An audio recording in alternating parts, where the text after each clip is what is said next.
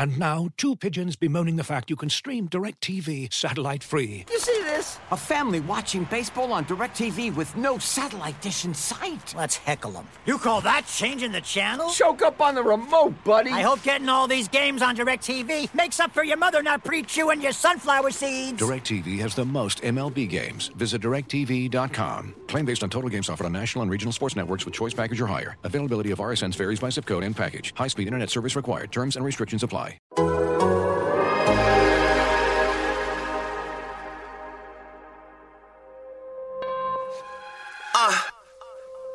You are now tuned into Anything's Potable. The most honorable, the most audible. Hold the applause, like Paul Pierce when he was fresh out the hospital. Like Antoine when he shimmied after shots went through. So tell me why you mad even. Your team gon' be sad leaving after matching up with Brad Stevens. Each season, champion contenders. We drop twice a week like you tryna guard Kemba. Your team whack and your players whacker. I got the inside scoop after hanging up with Jay and Packard. Okay, we about chips here. I'm talking about this year, banner 12 plus 6 here. Fast PP. Top rookie, I'm saying it now. Ain't playing around with Tatum Fournier. Brown. We off the charts, but you gotta play it Marcus Smart. Close out, cause he pulling up from Harvard Yard. Gang green, it's no other way. So tune in to the pod if you plan on staying up to date. You heard? Aziz. Hey Jay, I see you, player. Shit. Welcome to Anything's Potable, the Boston Celtics podcast here on the Athletic Podcast Network. I'm your host, Sam Jam Packard, professional sports fan, and I am joined, as always, by the kid, the god, the legend himself, Celtics beat reporter from The Athletic, Jay King, ladies and gentlemen. And we are coming to you on a Monday afternoon, and the Celtics are in 7th place, and it is not great. It comes after a wild weekend of basketball where I felt initially pretty good at it. To take you guys behind the curtain, we recorded a little Google brief before every game for people to listen on their Google players. And I was all positive. I was like, Jason Tatum's Eastern Conference Player of the Week. They had the 30-point comeback. It was a crazy game against the Trailblazers. Mr. Positivity and Jay King was just not having any of it. He just rained on my parade. So, Jay, how should I be feeling as a Celtics fan coming off one of the craziest weekends with the Celtics basketball this entire season? Well, you were talking about how it seems like the Celtics have played so great, and yet they're still in 7th. And I kindly reminded you that they were pitiful during the first half against San Antonio. Yeah, what about that second half, though, bub? They came back from down 30. Their defense fell apart against Portland. Obviously, the Blazers hit some tough shots, but I mean, they left Carmelo Anthony wide open for a three-pointer on one of the most important possessions of that game. They gave up something like I think it was 126.5 offensive rating to the Blazers, which was the 4th best against the Celtics this season. Are we just going to not act like they were shot for shot with the Blazers the whole time and that their bench scored? And they lost at home to a team that is on a 4-game winning streak and has one of the higher net ratings when it's the starting lineup and is one of just like the better teams in the league in terms of how they're playing right now. Like you're giving the Celtics way too much credit. It was a fun game. Sorry, I enjoyed watching the shootout. Sorry, I enjoyed watching them come back from 30 points. You're just listening to Brad too much because Brad was furious after the Spurs game. He did not enjoy the 32-point comeback whatsoever, lashing out at the team. Yeah, it has nothing to do with what Brad Stevens says. I thought he was too much of a negative Nancy after that comeback. Now you can't have it both ways. But you're too positive. You're too positive. You gotta. And look, you're balancing out a lot of overly negative forces probably about the Celtics. But there's a middle ground there. There's reality, and then there's like way above that Packers version of reality. It's because I'm too process-based, and results is really kicking my ass right now. Because you look at the standings, and they're in the 7th seed. It's like, it doesn't really matter that they shot the lights out against the Portland Trailblazers. They needed to win the basketball game so they didn't fall to the 7th seed because the Heat, the Knicks, and the Hawks all won. And it's going to be interesting to see what happens because they don't play very well when they have guys who are hurt. And the end of that game, Jason Tatum and Jaylen Brown just kind of smashed into each other. Jaylen Brown was already hurt. Tatum has been listed on the injury report before. Kemba has a hip thing. They need to win these next 8 games or do pretty well compared to all those other teams, but they haven't been good this year when guys are hurt. And so, they've had a lot of damaging losses lately. Like losing to the Nets without KD and James Harden, losing to the Hornets, getting clapped by the Hornets without LaMelo and Gordon Hayward, losing to the Thunder. Like those are all important games for seeding. And the Celtics botched those. Now they're in 7th place. And now they're in a battle to get out of the play-in tournament. They're in a battle to get into the 4-5 matchup, which is, I think, very important to escape one of the 3 best teams or all 3 best teams in the East in that first round. So, you know, they've done it to themselves, and you can be Mr. Positive and you can talk about the process and you can be super excited about Jason Tatum's shot making recently, as I should be. But like they've squandered a lot of winnable games lately in a stretch when they could have solidified themselves as a 4 or 5 seed. They had a very good chance to do that. They had a schedule that was set up for them to get W's, and they lost to the Thunder, you know? So they did lose to the Thunder. I mean, they've just not been a very consistent team, especially when guys are hurt. And so that way, like, makes it even more interesting to see how they're going to handle these next 8 games where normally you would be maybe cruising into the season resting guys. I have a question for you, Jay. Given where they are right now, is not playing Kemba on back-to-backs, like, is that a good decision that they should have made? Like, given how much individual games matter at this point, was it what benefits have they necessarily gotten from not playing Kemba on back-to-backs? Because they've had a bad record in those games.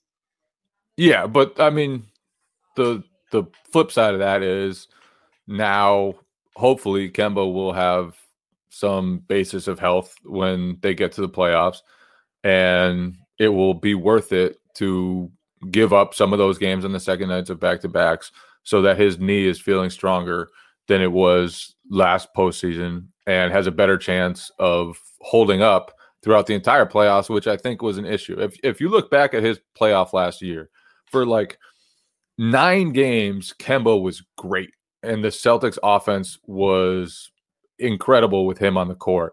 Then they played that like 55-minute game, the double overtime or whatever it was against Toronto, and he came back after that and really, really struggled. And some of it was zone defenses, some of it was like junk curveballs from the Heat and the Raptors. But the splits from before that game and after it are eye-opening. And so the Celtics, like, they put him on a program and they stuck to that program. And now they have to hope that Tatum and Brown are okay and that Evan Fournier escapes his COVID situation, which sounds just nightmarish, man. Like, poor Fournier. Honestly, hearing what he's going through is, how do you play a basketball game like that? Yeah, he said what he commented, like the lights give him headaches and make him his vision a little blurry. Seems like that would be pretty important to try and make shots and just generally play basketball. I think he's been pretty good on the defensive end. We saw a crazy hustle play, 2 dives on the floor last night, but he's been good defensively. I think he's been pretty good at passing the ball. But it's just I disagree about the defense stuff. I think he's had a lot of miscommunications. And even though he's been disruptive with some steals and stuff like that, for the most part, I think Fournier has not been a plus defensively at all. And I get why that's the case. Like, he's dealing with a lot of stuff and is in a new situation with a new team with, I'm sure, new strategies. But I am not as sold as you are on his defensive performance so far. That is fair. I'm mostly basing it off of there's no glaring mistakes. I feel like there was one where he had missed a switch with Tremont that I thought was Tremont's fault, but agree to disagree on that one. It's better when he's scoring 21 points. I feel like I'm still optimistic. I still think that the Aaron Nesmith play is like played pretty damn well over the past couple of games. You tweeted out what Peyton Pritchard is shooting from 3. Evan Fournier knocked down a bunch of shots. They were able to score that many points and be in a shootout against the Trailblazers without Kemba Walker. I just think there were good signs from the past couple of games. Aaron Nesmith being, I think, the primary one. If you can get some sort of shooting off the bench and his energy on the defensive end, him being able to double guys and then really attack closeouts, especially against DeRozan at the second half of that Spurs game, was pretty impressive. And we've talked this whole year about the top 7 and them not having wing depth. What if they just have, we were excited when Romeo just played and they had a guy who was serviceable. What if they have a guy who can knock down shots and then actually is a positive instead of just a serviceable wing? That completely changes how much depth they have going into playoffs. Maybe they rely on their top players a little bit less. Nesmith is a maniac. A maniac. And there's reason to be excited about it. He's our maniac. He's your maniac. When I say we, I refer to the team. We know Jay is an independent journalist, but he's playing out of his mind. He's every single game. And by every single game, I mean the last 2. But Three. Sorry, I undersold Green Bean, but I didn't really see this coming. I knew he played like a maniac, but now it seems to be he's channeling that energy for good. Yeah, you can see the confidence build. The 3-pointers are starting to go down. He's playing with an intensity that is just rare and exciting to watch because you never know. Sort of like a Robert Williams energy, right? Where most of the time it's really good, and then sometimes it's probably tone it down a little bit, man. No, but no, you just got to accept how insane it is because the other stuff won't happen unless you go full tilt every single time, and that's what Nesmith's been doing, especially on the offensive glass. He's had crazy putbacks against the Spurs that were huge for them. Yeah, and I think his development is crucial long term. You got to hit on either at least one of him and Romeo, and if you can, then all of a sudden you go into next year with Jason Tatum, Jaylen Brown, Marcus Smart, maybe Evan Fournier and Nesmith, and all of a sudden you've got all the wings you need. And we've talked about wing depth ad nauseum. That's probably the term we've used the most. It's like the new positional defense. That it's no longer wing depth. We got wing talent. Wing talent. Ooh, wing talent. I mean, yeah. Brad is drawing ATOs for Nesmith to knock down open threes, and he's just doing it. Yeah, and you can see a bench being built out, right? It's coming into focus. The bench that they will have in the future at some point, and that's Peyton Pritchard as a backup guard. He has been super efficient this year. For a rookie guard, his efficiency has just been really off the charts. Aaron Nesmith now is as a hustle guy and 3-point guy. There's a path for him. I don't think he'll be at all a playoff factor. And I say that because if the Celtics are healthy, they just won't have minutes for him. They'll be giving those to all their other players. Nesmith will probably have very little opportunity. If he does have an opportunity, he'll probably be on a shorter leash because Brad Stevens won't trust him as much as everybody else. So I'm kind of trying to rein in the excitement a little bit, but at the same time, he's an option now, and he's a playoff option, and he's a guy he's someone you can go to if, in the playoffs, say the team needs a little juice and you need more 3-point shooting. Try Aaron Nesmith for 6 minutes and see what he can do, and you actually trust him to be hold out defensively. And now it's knock down shots. I think what has been I've thought about as a 7-man rotation. We talked about it before, just how there's not a lot of minutes left, but right now it feels like it could be more of a 9-man rotation just because Pritchard and Nesmith have been that good. And I think the most important thing. Do you want to go 9 deep? No, but you have the luxury of doing so. You have the luxury of just bringing in shooting off the bench and athleticism and a little bit of playmaking with Pritchard. I just think it's good to have those. And what are we talking about here? do we assume the Celtics top 7's actually going to be healthy? Like, it's more likely that someone misses time and that Nesmith and Pritchard are going to have to play big minutes. So I think it's a better sign that they're are more reliable at this point. Yeah, I mean, obviously it's a better sign that they're more reliable. And I mean, Tatum thinks he's going to be okay, but Jalen, who knows if he'll be all right after he hopped off the court on one leg, refused to put any weight on. It was his right ankle. Right ankle. Yeah, and then you could hear he screamed so loud, like "fuck!" Like he was hurting.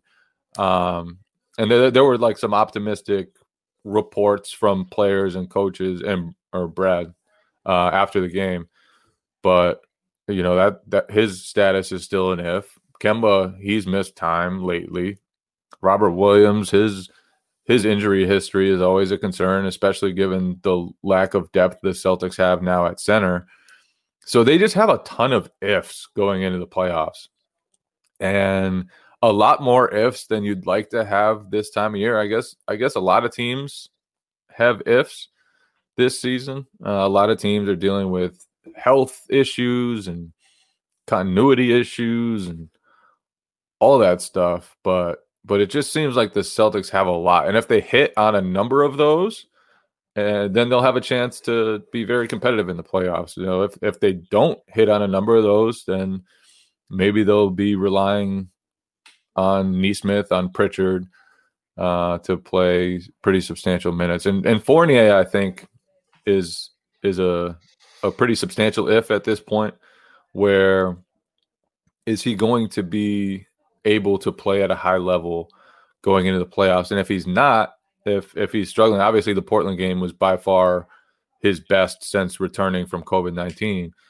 But if he does have struggles, and he says he's still dealing with, you know, kind of concussion-like symptoms and a lack of depth perception, which is not good for shooting, I assume. But if he is struggling, like how quick is the leash for him? How limited will his minutes be from Brad Stevens?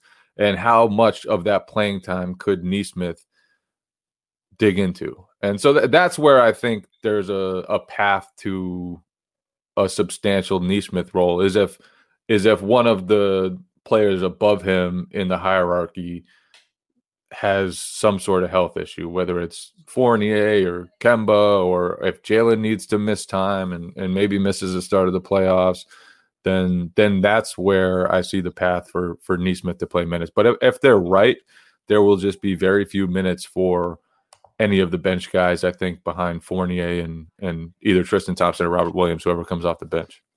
It's hard for me to even fathom a lineup where they have their top 7 guys and they only play maybe 8 guys, because it feels like Peyton Pritchard has had a pretty solid stretch or played a lot of minutes this year. And I think the Celtics would still use him for a bit in the playoffs, not a long period of time, but I think he's been productive and gives the team something that they just don't have. Especially if Kemba Walker's hurt, I think Peyton Pritchard plays a lot more, but his 3-point shooting has been much better recently. And I think he's just, in terms of pace, in terms of pushing the floor, attacking the basket, probing the defense, he's one of the better guys on the Celtics to do it. So I agree with you. Ideally, they're not going to have to use Nesmith and Pritchard, but I feel like they're both ready, and I can't really imagine the Celtics being a fully healthy team. I just don't know if it's going to happen. Looking for an assist with your credit card, but can't get a hold of anyone? Luckily, with 24/7 U.S.-based live customer service from Discover, everyone has the option to talk to a real person anytime, day or night. Yep, you heard that right. You can talk to a real human in customer service at any time. Sounds like a real game changer if you ask us. Make the right call and get the service you deserve with Discover. Limitations apply. See terms at discover.com/creditcard. This episode is brought to you by Michelob Ultra, the official beer sponsor of the NBA. Want to get closer to the game than ever before?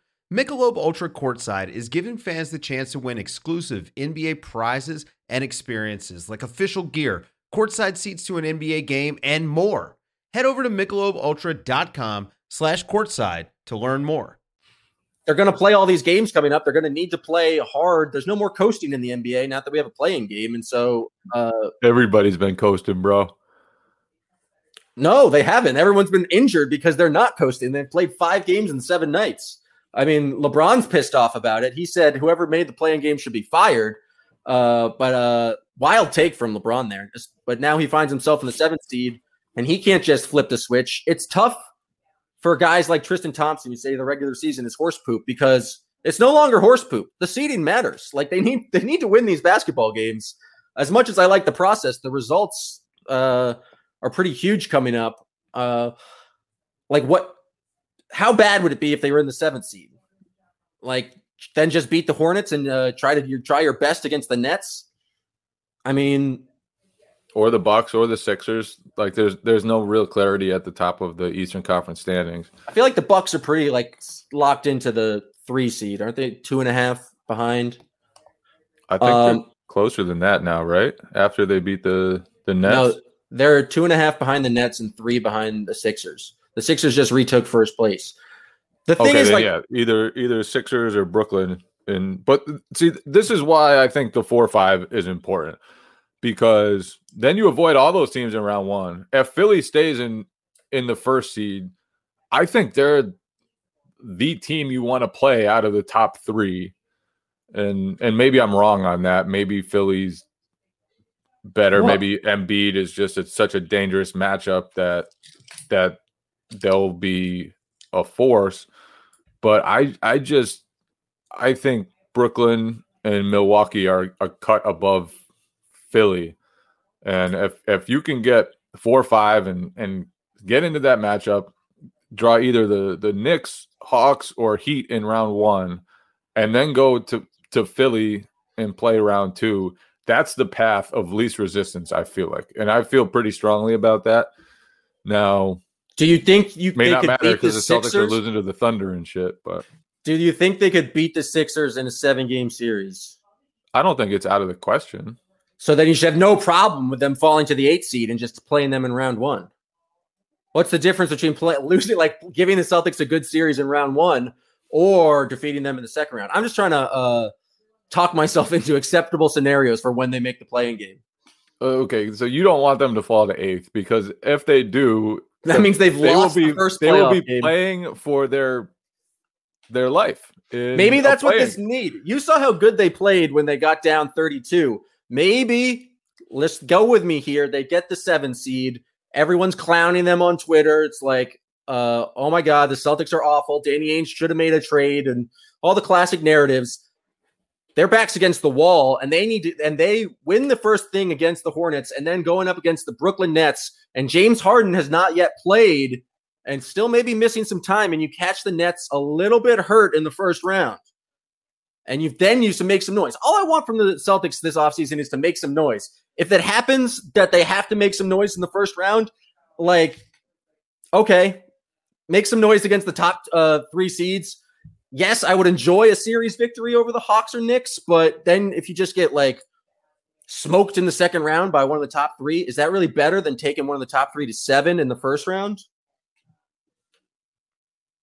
I mean, these are riddles that can't really be answered, because I'm asking you to answer. Losing in the playoffs is losing in the playoffs. Having a disappointing season is having a disappointing season. What is going to make it so it's not a disappointing season? Because it's going to be a disappointing season. So accepting that and moving forward, well, how can we make it the least disappointing season? It's going to be. They just got to make some noise. At this point, it is likely to be a disappointing season. Not if they make some noise. All I'm asking for is a little noise making. They just play a hard fought series against any of the top 3 teams who I think are clearly better than them, and you play competitive. I'm happy. This season's been insane. Jason Tatum, Evan Fournier can't see. It hurts. Lights hurt his eyes and affect his depth perception. It's very hard to expect him to perform consistently. It's just been a wild year. All I'm asking for is them to make some noise. That's possible. They could make noise. That's all I'm asking for. And, I think maybe the light a fire under their asses, they're down 32 if they get in the playing game. It's just going to be interesting. The thing that's going to be... We've got to talk about the officiating. in in the Portland game. And more than the officiating, we've got to talk about Corrales getting big mad about the officiating. I did not see Corrales getting big mad. I saw on Twitter that he was big mad, and I listened to his podcast for probably the first time ever. That's wild news. Jake including King when I was listened. part of it. Yeah, I needed to hear Big Mad Corrales, and he did not disappoint. What was he most upset about? The goaltending call and being unable to challenge? He was ashamed of the NBA for playing this season. He with the COVID stuff. I mean, there was that article that came out that a bunch of officials have COVID and that they're using a bunch more G League officials now, which I thought was interesting. Here's my take on that. A bunch of people in every line of work, every line of society have COVID. The players, the teams, everybody decided to play this season. And not only that, they discussed how the season would look like. Yeah, it's a shit season so far. It's a shit season. It's a shit season for everybody, but the finances made it make sense for people, and everybody's struggling. Teams are struggling, players are struggling, guys are in and out of the lineup, injuries, this and that. I get it. It's really, really hard to deal with, hard to navigate. It's just one of those seasons where, I guess the only season where we've dealt with a global pandemic. Yeah. It's actually the second season that they've dealt with the pandemic. But it's a business. It's a business. And I was saying, the Players Association was on board. Okay. But all I was saying was there's reasons why the officials are bad, like, or have been worse, possibly. But let's get back to Corrales being mad online. Big mad. It was incredible. Just, he put on a show. And then what was his point? Oh, the Tristan Thompson one. He did like a Zapruder film of this is when Brad called the timeout exactly 7 seconds. Yeah, and then I looked at the video because he kept referring to this video he put on his Twitter. And in the video, it's like very, very, very close to whether they'd handed the ball to CJ McCollum or not when Jason Tatum was calling for the timeout, and like all the way across the court. And so like it was a bang call. I don't like the goaltending was as bad as it gets. That was the most obvious non-goaltending you'll ever see called goaltending. It was a big play. The Celtics gave up 2 3-pointers right after that to go down 7. They would have had the lead if they'd gotten that bucket. They would have had the momentum if they'd gotten that bucket. Don't get me wrong. It was awful. But it was definitely bang. The timing was bang. Corrales was big mad. He broke it all down. Went through all the tape. I respect the work. The other controversy, what he had to talk about, Marcus Smart getting smashed in the head by Norm Powell and a no call. And then Marcus Smart got ejected. It was kind of wild. He clearly did strike Nurkic in the man parts, in the groin. I don't think it was necessarily on purpose. He did also get fouled by Nurkic. But the quick ejection was kind of surprising and I'm sure had to piss Corrales off because Marcus Smart also got destroyed in the head and completely elbowed. I thought he had a concussion after that. I'm kind of surprised he stayed in the game, but it wasn't great. So this was Corrales' best take. He was pissed off that the referees took a lot of time on the Marcus Smart review because in his estimation, if you couldn't see it right away that it was dangerous or unsportsmanlike as they deemed it, then it wasn't unsportsmanlike. That's wild because they took so long to find the correct camera angle of it. That's what a true, next level thinker like me or you would say. but Corrales was big mad. They couldn't identify it right away, and instead, there's a groin strike, went looking for the right answer very hard. He didn't even strike the groin. Marcus never touched the man, according to Corrales. Yeah. But I kind of agree that, like, I just don't get how you get ejected for that on one tack. Like some of the ejections and flagrant foul stuff just seems so arbitrary to me, and that's my issue with NBA officiating. Like Smart got hit in the face They reviewed it. They reviewed it, didn't call anything. Like I remember last season in the playoffs, Jason Tatum was like driving to the hoop and his arm like flung out and he hit somebody, and that was a flagrant. So I just it's so arbitrary sometimes. And what is called a flagrant, what is called, in this case, what he was ejected for, and like he absolutely hit him in the man parts. But I don't think it was like a intentional swing. It feels like they have no discretion for nut shots. It's like a nut shot is an immediate ejection, whereas elbowing someone in the face, albeit accidentally, can sometimes get you a flagrant and sometimes not.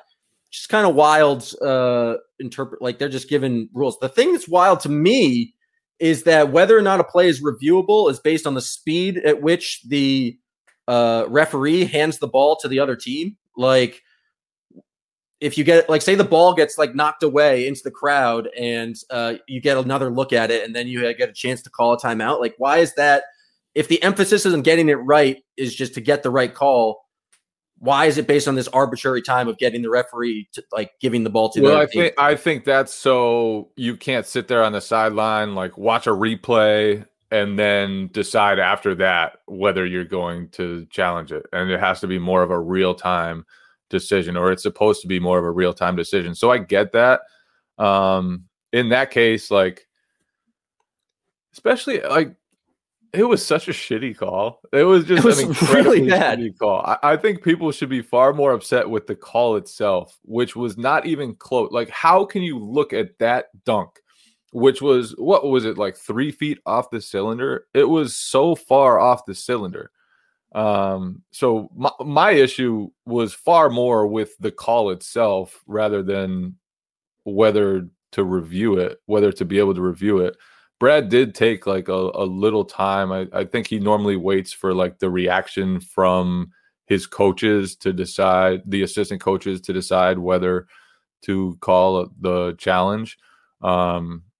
He probably, or the team probably was trying to call a timeout in time, but like I said, it was very close. They were furious. The whole bench was furious. I'm not sure I've ever seen the Celtics bench as furious as it was.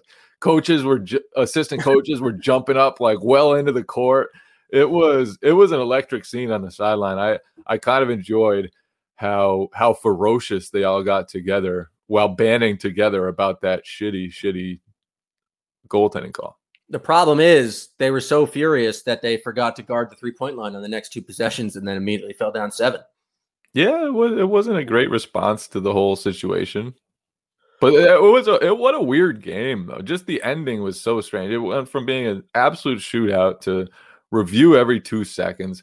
Marcus Smart gets ejected for hitting someone in the man parts. Jason Tatum and Jaylen Brown collide with each other deep in the game of the final minute. Both of them go limping off the court. It's like the 2 franchise cornerstones involved in the same collision with each other. Just an absolute mess of an ending. And then on top of it, the Celtics lose, fall to 7th place in the Eastern Conference, maybe in the play-in tournament. Just a kind of a disastrous sequence of events to end that game. So what should we expect from this team over this next 2-game road trip? These are absolutely, if you're like losing to the Trailblazers, I give them more leeway because the Trailblazers are playing really well and have one of the better offenses in the league. You can't lose to the Magic and you can't lose to the Bulls. But if any team can find a way to get hurt or not be completely healthy or just like playing down to your opponent, it's a 2021 Boston Celtics. What do you think is going to happen given all the kind of turmoil, I guess, of the end of last game, the desire to maybe rest some guys, but they're still playing the Magic and then the Bulls?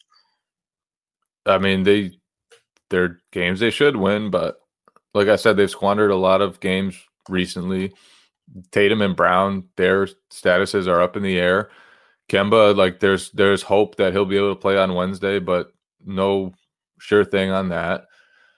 So there's still a lot uncertain about not just Wednesday, but moving forward for the Celtics. Like, who are they going to have?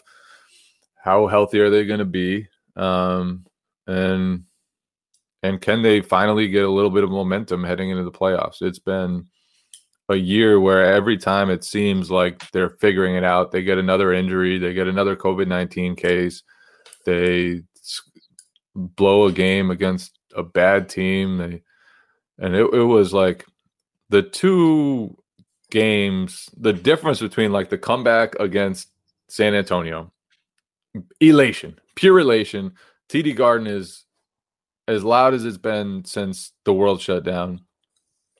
And then 2 days later, Smart gets ejected. Two best players, are hobbling off the court, and nobody really knows, the extent of those injuries, although Tatum thinks he'll be okay. So just that's kind of, I guess, how it's gone for this team. It's been a rocky year, and here they are. A lot of ifs going into the playoffs. A lot of ifs. 7 games left, and we'll finish. Even Neesmith. We'll finish with this before getting the potable six-pack. 7 games left. How many games do they have to win, do you think, to get into the 4-5 seed? They probably got to win. I think they got to win at least 5. Looking at like the Knicks have a tough West Coast swing. The 2 games against Miami are going to be very important because those will be huge.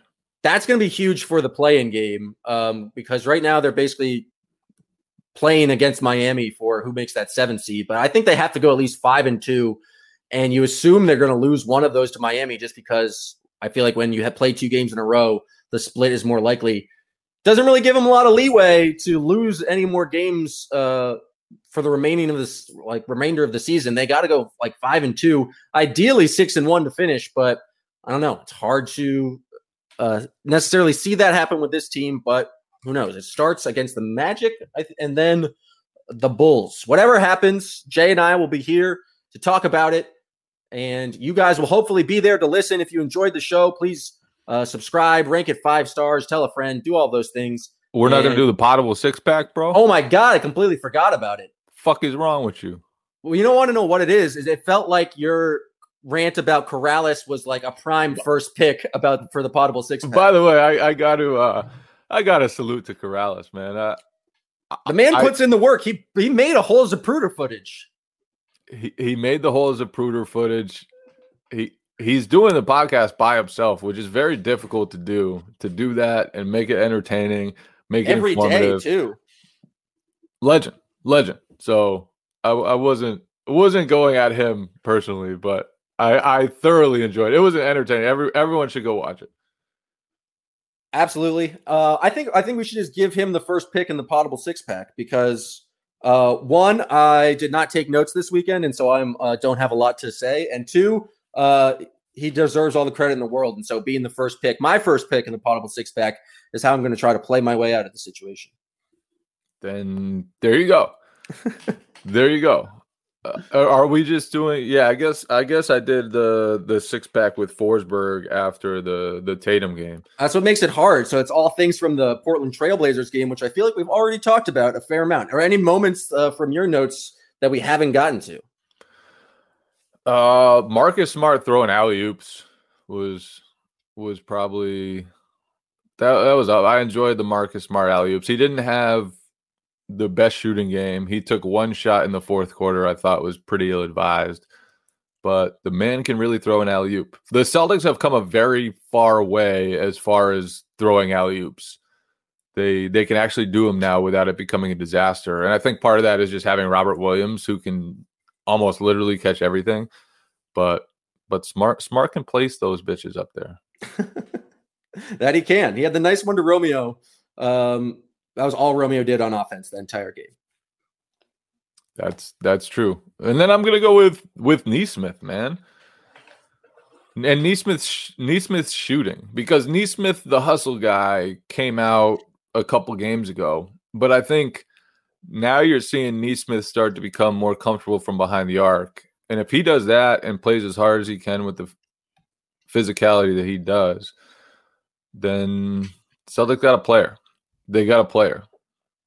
And then they, not only that, but they also have 2 young guys in him and Pritchard, who should fit well next to Tatum and Brown because they can both shoot the rock, space the court, and they're tough.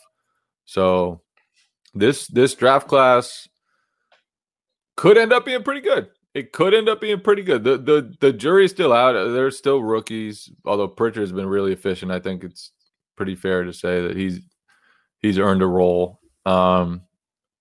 Nesmith, like, he's had 3 good games. I'm not willing to stamp on the top of his forehead that he was a steal of a draft pick at number 14 quite yet. But promising signs from the rookie and promising signs for the Celtics that they might have gotten 2 guys who fit well next to their 2 best players. Solid pick. Nesmith, Green Bean, going to do things. Apparently he's not going to play in the playoffs at all, says you, but I think he might make an impact.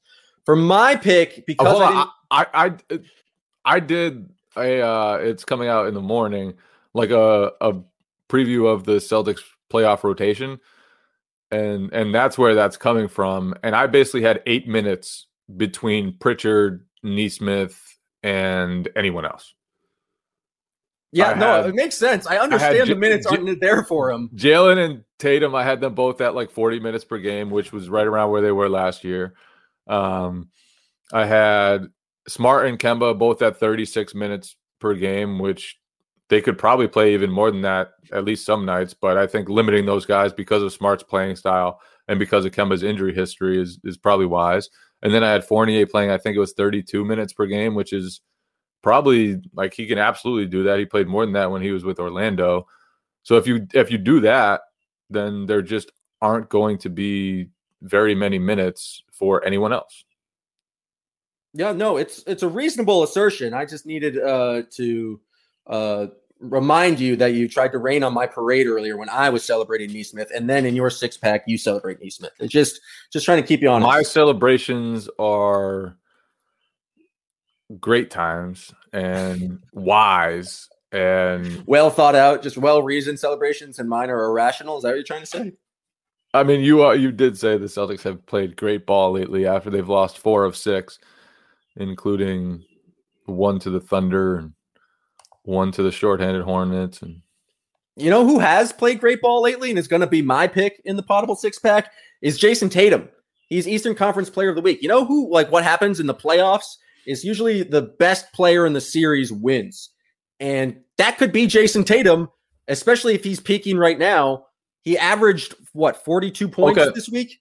I think there just has to be a some celebration. He's on fire. He was 4 of 5 last night from deep. His sidestep 3 is absurd. It feels like he's attacking more and really figured out, at least just in that Spurs game, a little bit getting to the line with ease. He's just attacking the rim. His ridiculous floater games, was like able to still draw fouls. He's playing very good. And so if the Celtics are going to go as far as their best player goes, and the playoffs is about maximizing your best player, it feels good that he is scoring at the level he is right now. Okay, so let's go in the Eastern Conference.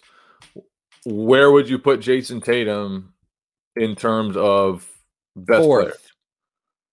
4th, so it would be Embiid, Durant, I guess Harden. Durant, Harden, Giannis. But Durant and Harden are on the same team, so I mean, I think they still both count, man.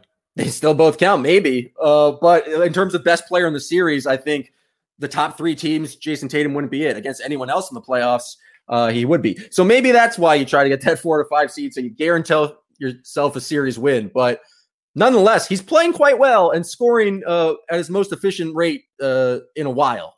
It's good. Jason Tatum's being good at basketball. I'm going to pick. I can't complain about that. Yeah, that's a pretty good pick. Jason Tatum has been ridiculous lately. And like you said, it's the way he's playing as much as the stats behind it. You know, it's like the physicality, the putting his shoulder into a big man to hold the big man off and finishing at the rim. It's that stuff that not only shows how well he's playing right now, but sort of the growth he's made from, I guess, where he was earlier in this season. He's been really, really good for the most part, other than those like 2 random 3 for 17 games after he came back from injury. He's been stellar for like a month and a half now. Two-time player of the week. And his numbers have just getting better since he came back. Like his April numbers are that much better than his March, and his March numbers were better than his February. So hopefully he continues to play that way. He'll probably need to do so. He missed a game in the week he was player of the week. That's impressive. Like, you really went off when you missed a game and still won player of the week. Although maybe it helped his player of the week case that it raises his average to 42 points per game in that player of the week. So yeah, good for him. I like that he's shooting the ball this well and getting to the line. I really don't have much else for my last pick, so I'm going to go with the friendly guy who works near the convenience store near you.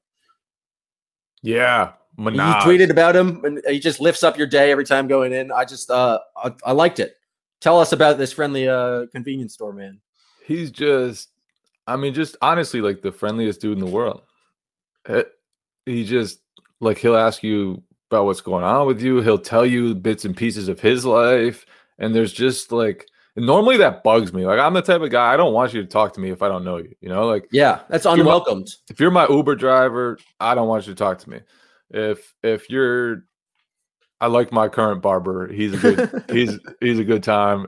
When he cuts my hair, I let him talk to me. But for the most part, like, if you're cutting my hair, don't talk to me. I don't want to talk to anyone. I'm just kind of to myself like that. But it takes a special kind of person to be able to, like, just talk to a stranger and be like, you're like, you welcome that interaction. And so, especially here in Boston or on the East Coast, people, you don't like people talking to you. That's just bad. That's normally a bad thing. But there's just, like, a light to him, you know, like, and he lifts people up. He does. He's an energy giver. And I walk away from there every time. And today, the reason I tweeted it today was because he wasn't there today. Oh. And there was someone else there, and he wasn't there to give me the little pep, the little motivation I needed to leave there and do great things with my day. So if I was a little off this podcast, it's probably because I didn't see. That's why you were so negative this whole time. Like, I came in kind of with that spirit, with that joy, and you just hadn't seen the man at the convenience store, so you just had a worse day, had a, like, negative approach. Yeah. And I like I said, it takes a lot for a stranger to get into my circle, but this dude is just positive as hell. I'm here for it. That's why I had to bring him up. Positivity on the podcast. Yeah. So that was your pick? Yeah. three for a loop there. Yeah, that did throw me for a loop. I got one more pick, huh? I'm going with Scott Morrison jumping off the bench after the goaltending and subsequent lack of challenge. Scott Morrison, Celtics assistant, he's normally pretty measured on the sideline. I don't think I've ever seen him get fired up in that way. He jumped off the bench with a fire inside of him. He was right. It was just spectacular. It was kind of chaos there, and I don't know what the discussion was on the TV broadcast about it, but inside TD Garden, from my seat, like, I could just see everyone furious, and I could see Brad trying to call timeout and get a challenge, and I could see players trying to call timeout and get a challenge, and I didn't know what the hell was going on because the refs were like, no, and it was truly chaotic. And I'm not sure I've seen that much disagreement from the Celtics sideline this whole season. It was spectacular. It was awesome. And I think Scott Morrison really led the charge with kind of a next level reaction that just showed, you know, the energy and passion that really drives him. Did Corrales get to any analysis of the coaches on his film breakdown of the play? I don't think so. I think that's a level that only anything is potable can get to. You know, he Corrales, he'll break down the obvious, and then we come here for the layered nuance of the stuff that maybe, you know, most people didn't see. So yeah, Jay King's at the games. He can tell you everyone was furious up off the bench. Maybe it's the reason why Jaylen Brown just lost Carmelo Anthony on the 3-point line, just because they were just so filled with rage. Who knows? We talked about the man at the convenience store can give you energy. Maybe the rage of the game just kind of sucks some energy from the Celtics. And that's that kind of inside scoop that Anything Potable gives you. Oh, no doubt. So if you want to continue get that and scoop, I'm looking like a motherfucking Bash brother right now. Yeah, Jay King, we don't really do a lot of video, but he's wearing a thick headband with the hair popping out. Kind of looks like a 1980s villain. Maybe. I look like Dean Portman. I don't know the individual names of the Mighty Ducks, but I was sure Dean that Portman. you're correct. You kind of look like the evil guy in Brink. Like, I don't know. Val. Like, you kind of got the hair. X-Blades. Oh, wow. I knew Brink was one of your go-to movies, so I knew you'd pick me up there. I was an alley-oop, but You gonna throw a milkshake all over me or what? You win. I always win. But Team Puppet Stud's got the W in that one, so maybe I don't always win.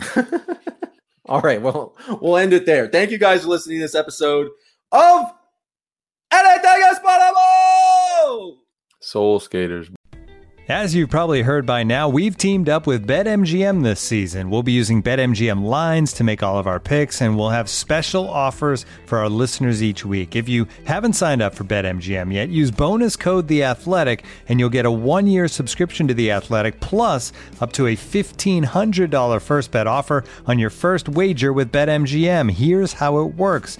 Download the BetMGM app and sign up using bonus code The Athletic. Make your first deposit of at least $10. Place your first bet on any game and claim your voucher for a 1-year subscription to The Athletic.